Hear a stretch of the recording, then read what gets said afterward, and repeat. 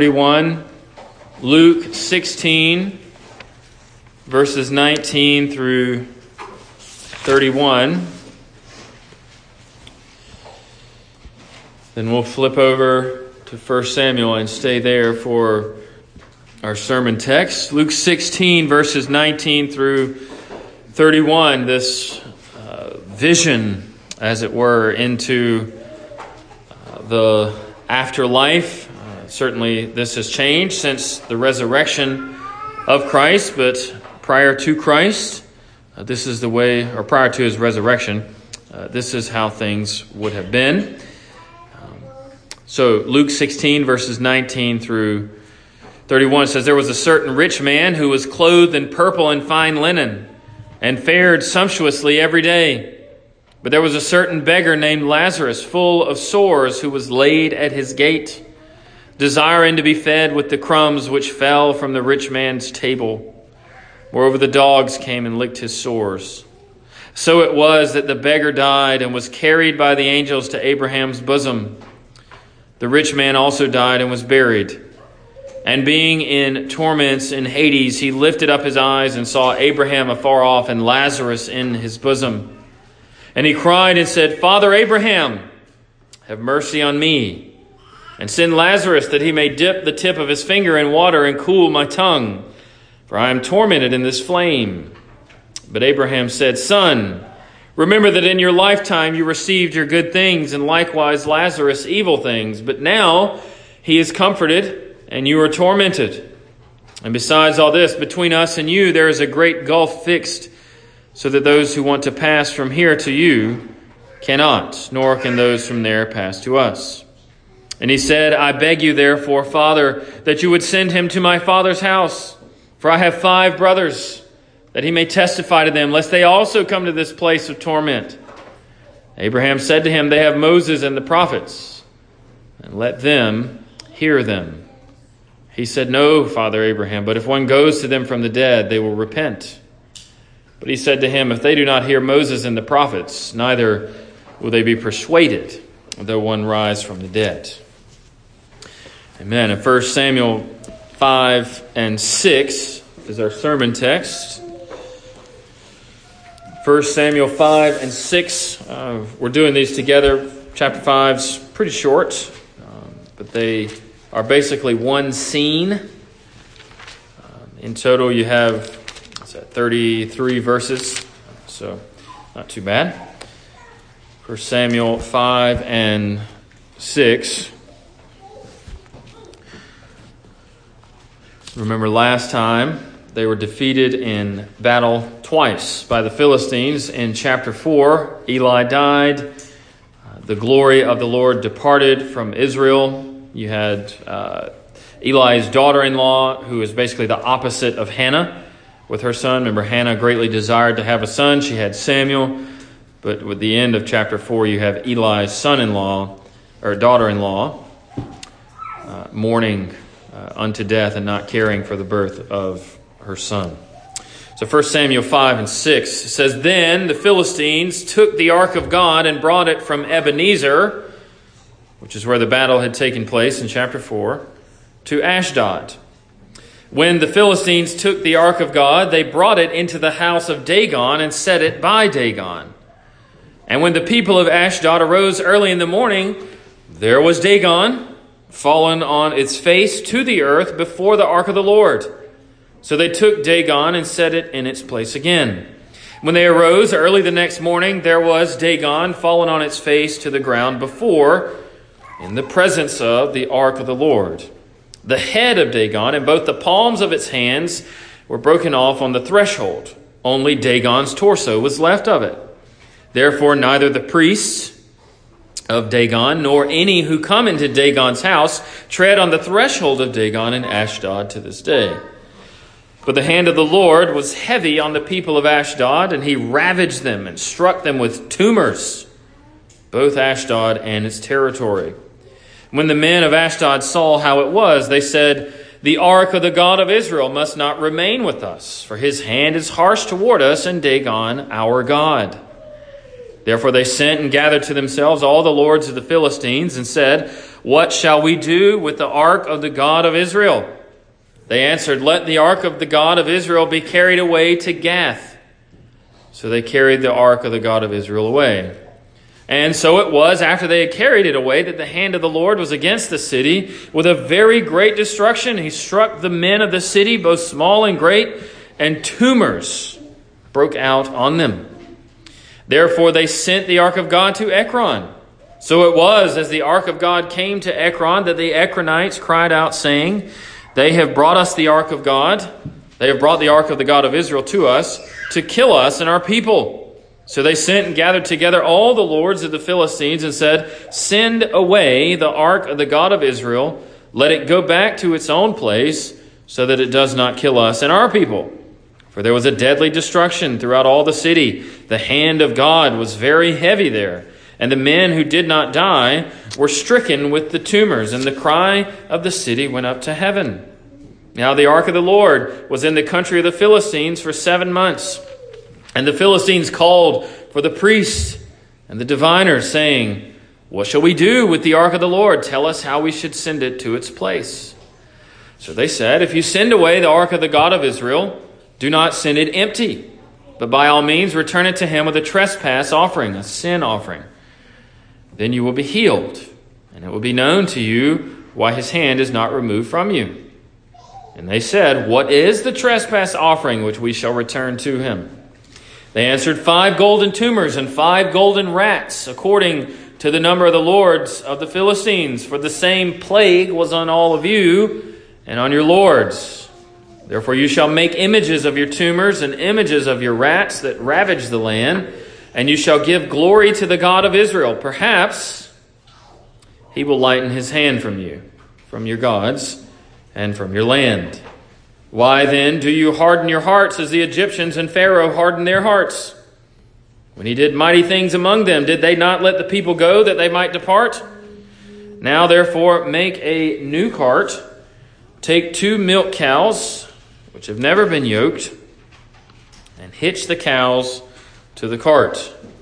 Take their calves home, away from them, so they won't be distracted. Then take the ark of the Lord and set it on the cart, and put the articles of gold which you're returning to him as a trespass offering in a chest by its side. Then send it away and let it go. And watch. If it goes up the road to its own territory, to Beth Shemesh, then he has done us this great evil. But if not, then we shall know that it is not his hand that struck us. It happened to us by chance. And the men did so. They took 2 milk cows and hitched them to the cart and shut up their calves at home. They set the ark of the Lord on the cart and the chest with the gold rats and the images of their tumors. And the cows headed straight for the road to Beth Shemesh, and went along the highway, lowing as they went, and did not turn aside to the right hand or the left. And the lords of the Philistines went after them to the border of Beth Shemesh. Now the people of Beth Shemesh were reaping their wheat harvest in the valley. They lifted their eyes and saw the ark and rejoiced to see it. And the cart came into the field of Joshua of Beth Shemesh, and stood there. A large stone was there. So they split the wood of the cart and offered the cows as a burnt offering to the Lord. The Levites took down the ark of the Lord and the chest that was with it, in which were the articles of gold, and put them on the large stone. Then the men of Beth Shemesh offered burnt offerings and made sacrifices the same day to the Lord.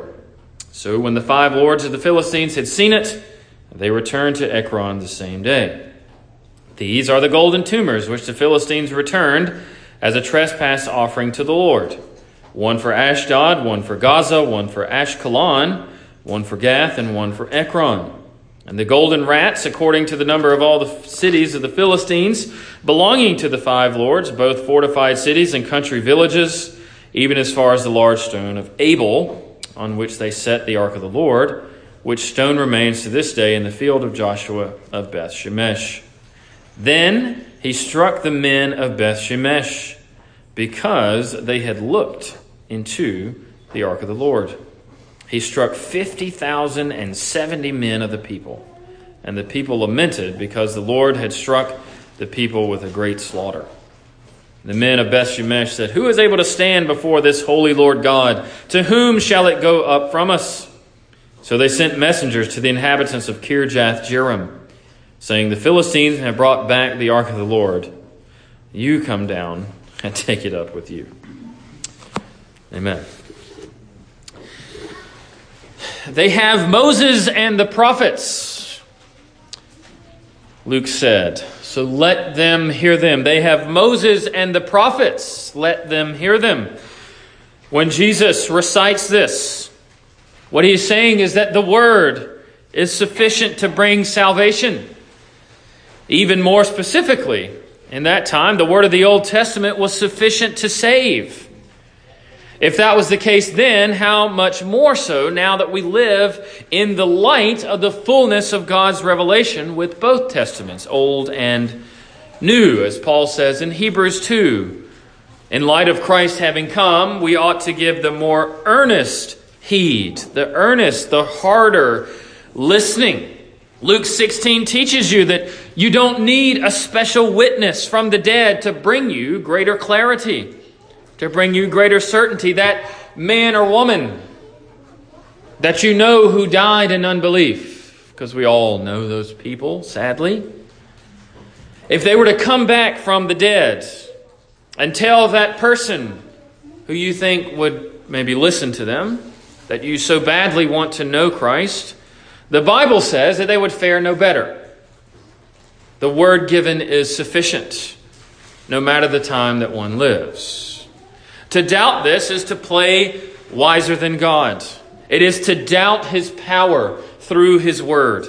It is to doubt the sufficiency of His word to bring what He promises through it. Children, the Bible is enough to give the message of salvation. The saints of old in the days of Samuel really had a hard time with the message and power of God. As we saw last time in 1 Samuel 4, they took it for granted. They doubted. They imagined that God could be manipulated. And truth be told, God in His Word does not need any help now, and God in His Word did not need any help in the days of Samuel. Why do I tell you that this morning that God needs no help? Because in 1 Samuel 5 and 6, the Lord defeats the enemies that His people could not. Who did they lose to? In chapter 4, 2 battles. The Philistines. Who does God basically go on a victory lap through their land? The Philistines. God chooses, yes, to work through His people. He even works through those who aren't His people. We see this a few times in the Scriptures as well. Yet this ought never to lead you to think that He needs you in order to accomplish His works. Recall in chapter 4, again, Israel was defeated by the Philistines twice. After the first time, remember they thought they were going to go get God to be with them. He was the addition they needed to their ensemble in order for them to win. But that didn't work. They actually lost even worse the second time. In chapters 5 and 6, God actually wins anyway. He overthrows the Philistines by His own power. Children, the Ark of the Covenant was about the size of this table. And that represented the presence of God. He dwelt there. It's actually to be thought of as His throne where He is seated.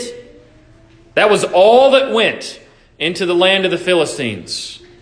But that was all it took. God needs no help. He doesn't need His people to defeat His enemies, though He had commanded them and given them the means to do so and holds them accountable for not obeying Him. God does this with us as well. He very often works in spite of us in order to bring about His purposes. God also works in spite of you to bring about your repentance. Just think about your own life just for a moment, leading up to this point. You are more holy than you deserve to be, and you have received more grace than you could have ever deserved as well. And that kindness of God is meant to lead you to more holiness, to more faithfulness. Paul speaks of this in Romans 2 when he says the Lord's kindness is meant to lead you to repentance. You see, sometimes we take the Lord's kindness as a reason to relax and not live a repentant life. But God's overthrowing of Dagon, it was not to show his approval of his people and their disobedience, but to show that he would have his way whether they obeyed him or not. Of course, our understanding of the power and control of God permits us to see him ordaining disobedience to bring about his glory. The most important aspect of Christianity revolves around this very idea. God using the obedience of men, or the disobedience of men, to bring about his purposes. The cross of Jesus Christ, isn't it? The disobedience of many in order to lift up the perfectly righteous one. The crucifixion of Jesus depended on the hard hearts of men who would put him on the cross. The hard hearts of men, the hard hearts of Israel, provided the context for the Lord himself to go down into exile, to go down into Philistia and defeat his enemies. This is actually a move of his love and his patience with his people. He could have sent them into exile, but he chose not to. It's not his approval of their disobedience. That's a tough line to walk in your own life.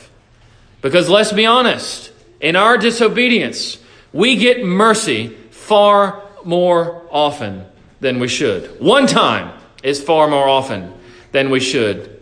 And we can misinterpret that as God's favor. But God's kindness is meant to lead us to repentance. Perhaps you notice, even in chapter 6, that their disobedience continues. That's at the end of our section. We'll get to that in a bit. But what happens before that? You see, the Lord afflicts the gods of the Philistines. Dagon was not their only god. Most people say he was the leader of their pantheon of gods, children. They had many gods, and Dagon would have been like the biggest one, the most powerful one. But the Lord, by the Ark of the Covenant, by his presence being revealed in that way, he afflicts not just Dagon. He doesn't just destroy and afflict the god of the Philistines. He afflicts the Philistines themselves. Remember, Eli has just fallen on his head and broken his neck at the end of chapter 4. He's one enemy of God who's defeated in this section. The same thing happens to Dagon. He falls on his face before the Lord God Almighty. What they had done was try to make a mockery of God. They were treating the Ark of the Covenant like a war trophy. It happens all the time in history, where they'll overthrow the people and they overthrow the God of this people by implication, and they take him into the temple of their own God and try to make him like this visible servant of their own gods. But he is not able to stand. Dagon is not able to stand before the Lord. It almost makes you wonder, though, why didn't God just overthrow the Philistines back in chapter 4? Well, because they handled the Lord with unholy hands. And he had to show he didn't need them. And that their disobedience would be prohibitive to their blessing, to his blessing coming to them. The people, like Dagon, like Eli, were unable to stand before the Lord. Now he shows that the powerful Philistines as well are unable to stand before the Lord. He will drive out these false gods as they were supposed to do in the promised land and bring about purification even if his people prove unwilling to do so. Chapter 6, though, is especially interesting. If you read it slowly, you might catch this idea that the Philistines are almost more faithful to God than the Israelites. That they seem to understand his ways better than Israel. Their priests and their diviners, they remember the Exodus. They instruct their leadership on how they think the Lord would remove his wrath from them. Is that something that you see in the first few chapters of Samuel from God's people? No. They had, of course, the Philistines had done wrong in removing the Ark of the Covenant from Israel. But again, this is how warfare worked. It's just what they did. Gods were conquered, not just people. When they defeated the people, they defeated or took the god as well. But don't imagine the Lord to be passive or some victim in this. Oh no, there goes the Ark of the Covenant. Dun, dun, dun. They had no power over him that he had not first granted to them. This also points to the cross of Christ. The very words that Jesus said to Pilate, "You have no authority over me except that which I have given you." The Philistines had no authority over the Ark of the Covenant except which God had permitted. But there's a choice made in the text about what to present to the God of Israel. You could say that this is a type of repentance, a type of petition. Not saying that they became believers per se, but they're seeking God's mercy. The priests and the diviners, they say, return the ark with a trespass offering so that you might be healed. Return the ark with a sin offering. They're asking forgiveness. And these images of the tumors and the rats are to be included as well. Children, remember the plagues in Egypt? Right? The 10 plagues. The people in Philistia, the Philistines here, they undergo a certain type of set of plagues as well. And what their priests, their teachers tell them to do is make images of the things that plagued you and put them in the Ark of the Covenant and send them back to the God who has done it to you. This would be like a sign of admission of guilt and submission to his power. They are agreeing with the one who had sent this scourge. You, Lord, are the Holy One. Please forgive us. Because as we heard in verse 5, the Lord had afflicted the people. The Lord had afflicted their gods. And the Lord had afflicted their land. And don't imagine that this doesn't continue. Christianity still causes chaos today. The presence of the Lord continues to go places and causes a great upheaval because he upends God's peoples and lands. You see it in the book of Acts, don't you? When the gospel goes forth, it's chaos. Cities are overturned. Idols are destroyed. You see it in the conversion of nations since then.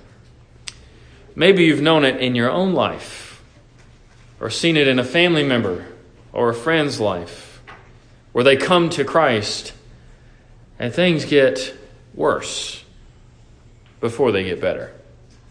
We know that they're actually getting better all along, but it makes things a lot more difficult. This upheaval that happens.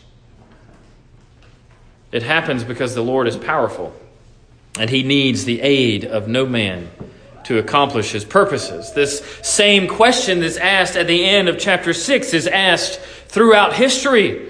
Who is able to stand before this holy Lord God?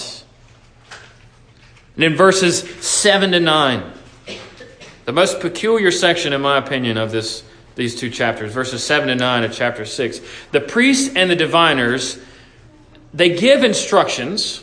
Remember, there were also priests and diviners present in Egypt. Pharaoh sought them. And they're also sought in Babylon. Right? When Daniel's there, Nebuchadnezzar's like, bring me my guide so I can ask him what's going on. Have the same thing here. They give instructions, but it's as if they're seeking evidence that the Lord would prove himself. They had no true prophets. They had the Ark of the Covenant among them, but certainly not for peace. And yet they are able to grasp a certain level of the proper knowledge of God. They appear to understand how to approach him better than his own people. In our confession, Westminster Confession, chapter 21, it speaks about this general knowledge, not just of God's existence, but of God's worship. Chapter 21, paragraph 1 says, the light of nature shows that there is a God who has lordship and sovereignty over all. He's good and does good to all and is therefore to be feared, loved, praised, called upon, trusted in, and served with all the heart, with all the soul, and with all the might. Did you notice what they started that with? The light of nature. That is not a book of the Bible. They're saying that nature itself teaches that there is a God. And this is what the Philistines are probably tapping into. This is available by the light of nature. The fact that God is to be thought of in these ways and approached in light of them for the purpose of worship. This is what the Philistines had, isn't it? They had the light of nature. They didn't have the 5 books of Moses. They didn't have the prophetic ministry. They didn't have this tabernacle being built up among them and constructed by God Almighty. They had general revelation and some testimony regarding the Exodus. And yet they are able to deduce what they do. They seek further proof of this God's character in doing what they do with the cows going out with the cart. There's no other thing going on in that section. It's like they're not testing God per se, but they're asking for proof. Are you the one who's done this? And God brings those cows right on home. He proved himself. Just as he had sovereignly permitted the ark to be taken, he sovereignly brought it all the way back. He guided it to be returned. What about this place that it returns? It's a priestly city, Beth Shemesh. You could read about it in Joshua 21, verses 13 and 16. So there's hope, right? This priestly, the Levites are mentioned. This is going to be a place of sacrifice, going to be a place where people know how to rightly worship God. Good signs all around. But long story short, they mishandle the ark too. This 7 months that the ark spends in Philistia, chapter 6, verse 1, the ark of the Lord was in the country of the Philistines for 7 months. It wasn't long enough for them to learn. You can find more details in Numbers 4. They had yet to learn their lesson about how to rightly handle the ark of the Lord. The Lord's victory, therefore, would not just be over the Philistines, but over those who were occupying his land in unbelief. They too are overthrown because they continue in the sins of Eli, mishandling the ark of the Lord. It's his throne, after all. It's where he sits. It's Dagon had bowed down before the Lord God Almighty, and yet his people would not. One writer says, in light of this section where they're punished, you act like a Philistine, and you can expect to be punished like a Philistine. This teaches us another important lesson about the Lord's power. None who are unholy and none who approach him in disobedience will stand before him. He will afflict them. It isn't always immediate death. You saw how he handled the Philistines in bringing plagues, just as he had done in Egypt, because they dared to handle his ark and to try to show him bowing down to Dagon. But the answer to the question, who is able to stand before this holy Lord God? The answer cannot be no one. The lesson is not that absolutely no one can stand before the Lord. It is that none who are unholy can stand before the Lord. Those who bow down before the Lord Jesus Christ are those who stand before the Lord. Those who have abiding faith in the Lord Jesus Christ are those who stand before the Lord. Anyone who is in Christ is welcome to stand before the Lord. Anyone in the covenant, any baptized person, any person willing to submit to the sacrament of baptism is welcome to stand before the Lord. And yet, even those who are outwardly in the Lord, even those who are baptized, may actually be inwardly out of the Lord and therefore become subject to his judgment. That's what you see with this section in God overthrowing his own people. They did outwardly belong to the Lord, but they did not come to him with holy hearts.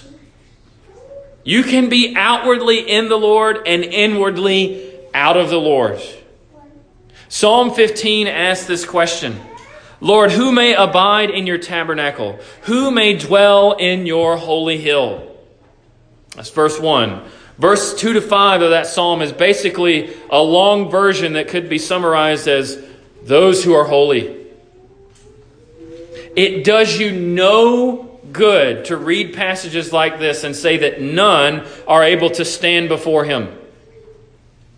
If that's the case, no one should ever take the Lord's Supper if none can stand before him.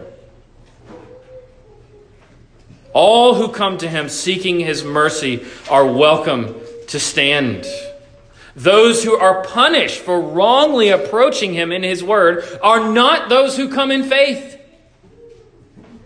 There are those who come in hypocrisy, come refusing repentance, come refusing his warnings and his commands. They presume upon his grace, as we saw in the first few chapters of 1 Samuel. They try to manipulate God. They don't want to serve him. They just want to be outwardly identified with him some way in hopes that things might go better than it goes for those people out there.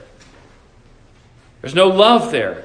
If none can stand before the Lord, then the charge of discerning his body. Remember, Paul tells us in 1 Corinthians 11, in taking the Lord's Supper, discern the body of the Lord. Debated meaning, but let's just take the phrase as it is. If no one can stand before the Lord, then why would the Lord say to discern his body in order to rightly take the Lord's Supper? If nobody can do it, then why would he give that warning? If none can stand before the Lord, then why call us to? If none can do it, you're only left with two options. No one should ever take the Lord's Supper, or everyone without distinction should take it. Neither one of those are true. Who is welcome? Those who say, Lord, help me, as the Canaanite woman. Who is welcome? Those who say, yes, Lord, I am unworthy. Yet even the little dogs eat the crumbs which fall from their master's table. To the one who comes in this fashion, to the one who comes to God to draw near to him through the Lord Jesus Christ and his abundant mercy, to the one who comes this way, did you hear what Christ said? Great is your faith. Let it be to you as you desire. So I ask you, what is your desire today in coming to the Lord's table? Just think about it for a moment. Have you thought about the Lord's Supper before you saw it on the table this morning? The desire, to summarize it, is conformity to the one who feeds you. Children, when you take the Lord's Supper, you take it to be made more like Jesus Christ. May we all come as his children this morning, knowing that in ourselves we cannot stand, but in Christ we stand with great faith, and we have our desires granted to us because our desires are the same as his. Amen. Let's pray. We thank you, O God, for providing Christ that we might stand before you. We stand in him. We stand with him. We stand totally by him, but we stand nonetheless. We thank you for the gift of faith that enables us to believe these things that are so hard to comprehend. But they're true because your word tells us they are. They're true. We stake our entire lives upon them, that we stand before you through Christ and in him alone. The one who has taught us to pray, saying, Our Father,